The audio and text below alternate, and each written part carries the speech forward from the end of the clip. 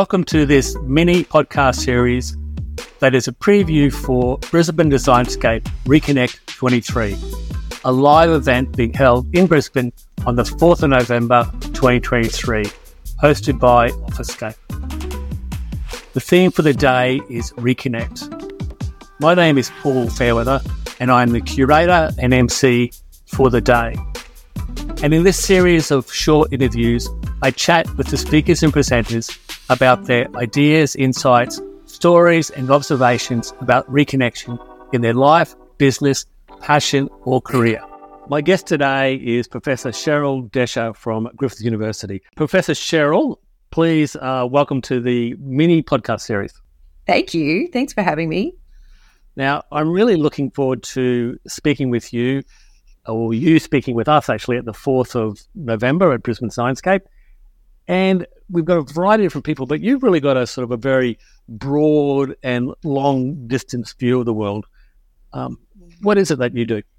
Oh, thank you for asking, Paul. So I'm an environmental engineer by training, actually a fellow of Engineers Australia, proud engineering ambassador. And I spent some time in the private sector at Arup and then went back into university life to really explore how we can do things that are good for planet, good for people in the infrastructure world. So buildings, roads, bridges, anything that we create that actually is in harmony with planet along the lines of the United Nations Sustainable Development Goals, or the UN SDGs that people know about these days. So I actually do that through the lens of disaster management and resilience. And that's pretty exciting in helping people have that bridge to the future and be future focused in creating places to live that aren't in harm's way and that do actually cater for our changes in climate that are evolving at the moment. Wow.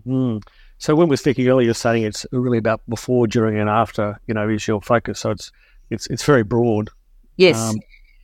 Yeah, we talk about in the disaster management network and community of practice. We talk about ensuring that we address risk. So we identify the risks that are in front of us around our built infrastructure, and we work to mitigate those risks as much as possible. So take the risk out of the way of what it means to live on a floodplain or on the side of a hill or next to a bushland, for example. But we're always facing the reality that we have residual risk. So then we think about, well, that residual risk that we face, how do we most effectively deal with that in ways that the community feels safe, the community still feel comfortable, that it doesn't feel like a fortress, and that they actually feel like they can engage with their surrounds. And if we can do that before in that prevention and planning phase, then that's brilliant. Then we face that reality of preparedness in terms of the what to do during an event and immediately afterwards. And then we have the response and recovery phases in disaster management. So actually having the blue and red flashing lights. People generally think that's everything in disaster management, but it's just that phase in response. To do that well and effectively with people in mind and non-people in mind, our critters around us, and then head into the recovery space, which is about building back better and not in harm's way.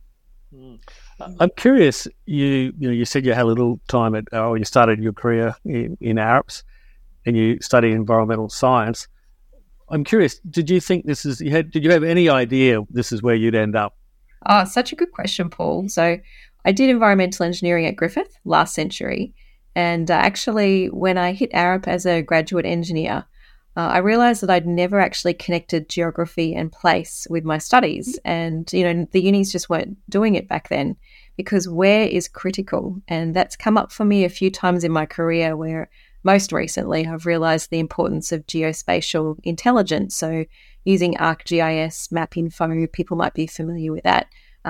Engineers and drafters and designers are familiar with grounding something in place, but it's not necessarily something that we've been dealing with as policy and macro decision making. So that imagining that environmental engineering training would take me into a field of study that was about designing for place and designing for systems was not something that I had imagined when I was at uni, but I really love the complexity of those problem challenges. And Actually, I think that's just listening to you and thinking about the other speakers of the day. We have Talia Stedman, an Indigenous lady from Blacklash, and she's talking about connecting with country. We also have an architect, Peter Richards, who is talking about hand drawing, sketching, and particularly about him, he uses drawing to connect with place. So I think the stories, they're all going to weave together fantastically. Yeah.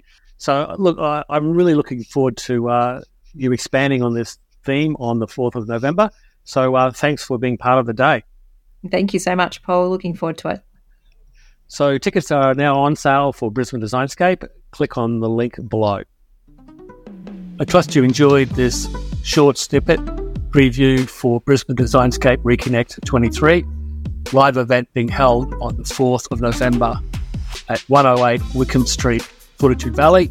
Tickets are now on sale and you can just click on the link below in the show notes. Hope to see you there. Thanks for tuning in.